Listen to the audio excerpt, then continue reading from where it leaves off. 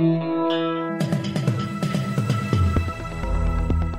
listening to the Betoota Advocate's weekly news wrap on Desert Rock FM 96.5. G'day, I'm Bruce Hitchcock, and you're listening to the weekly Betoota News Bulletin. Joining me in Koala Mattress Studios today in downtown Betoota is my old mate Wendell Hussey. Hello, Bruce. Hello to our listeners from around town and for those listening outside of the Diamantina Shire. Don't forget that the Betoota Advocates Roadshow is heading around the country this November, so be sure to grab some tickets for when we come to town. Go to www.betootaadvocate.com/roadshow or the episode notes in this podcast.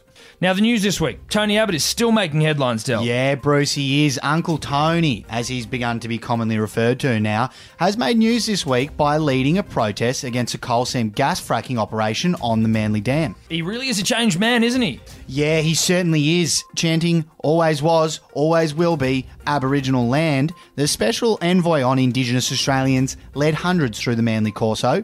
He eventually chained himself to some machinery before chanting, can't eat coal, can't drink gas.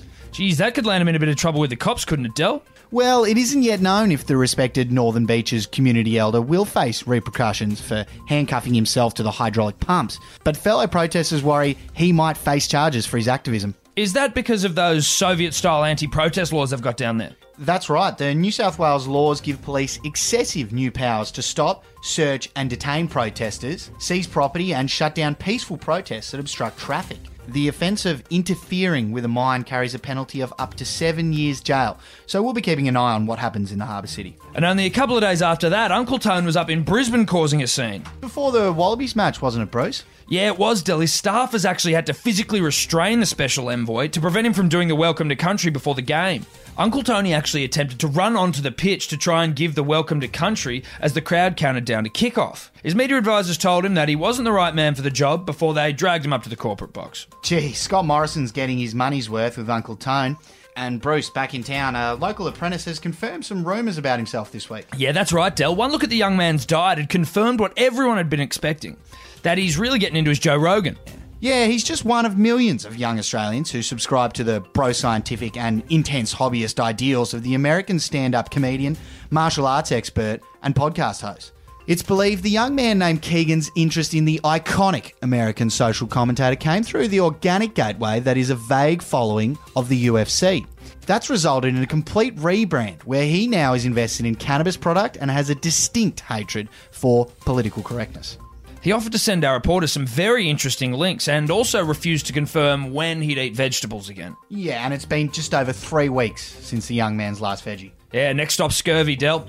And elsewhere around town, a local coward has confirmed to her friends this week that she and her degenerate cheater of a boyfriend are giving it another go. Yeah, after a month of incessant messaging and Tony Robbins-esque motivational speeches consoling their heartbroken but cowardly friend, a group of girls has found out that it was all for nothing.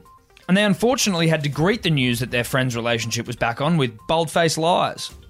"Oh, babe, I'm so glad you worked it out," said one friend before explaining to the Advocate that it's far easier to lie and pretend that they support the decision than tell the truth. It's a prickly situation, that one. And in international news, a teenage sweatshop worker has applauded her employer this week. Correct, Wendell. The Indonesian fashion worker said she was very proud of the fact that her company, Nike, has decided to stand with the embattled NFL quarterback Colin Kaepernick. She told our Jakarta bureau she's passionate about her work at the Nike factory, putting in 14-hour days, 6 days a week to bring insecure people around the world a talking point that can also be worn while running. She explained that when she comes to work, she and the other employees can hold their heads high because her employer stands for what's right in the name of increasing brand awareness. What a feel-good story, eh? Walk tall, young lady, walk tall. And in the sporting world, it's been a not-so-feel-good story that's been grabbing the headlines today, hasn't it? No, iconic tennis player Serena Williams has been fined this week for behaving like an Australian.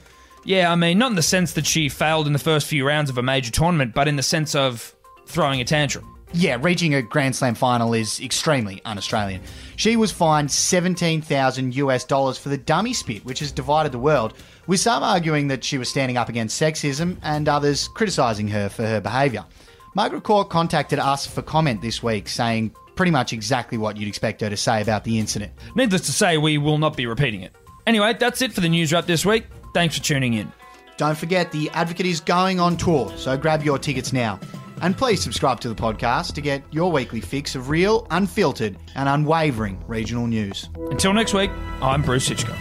And I'm Wendell Hussey.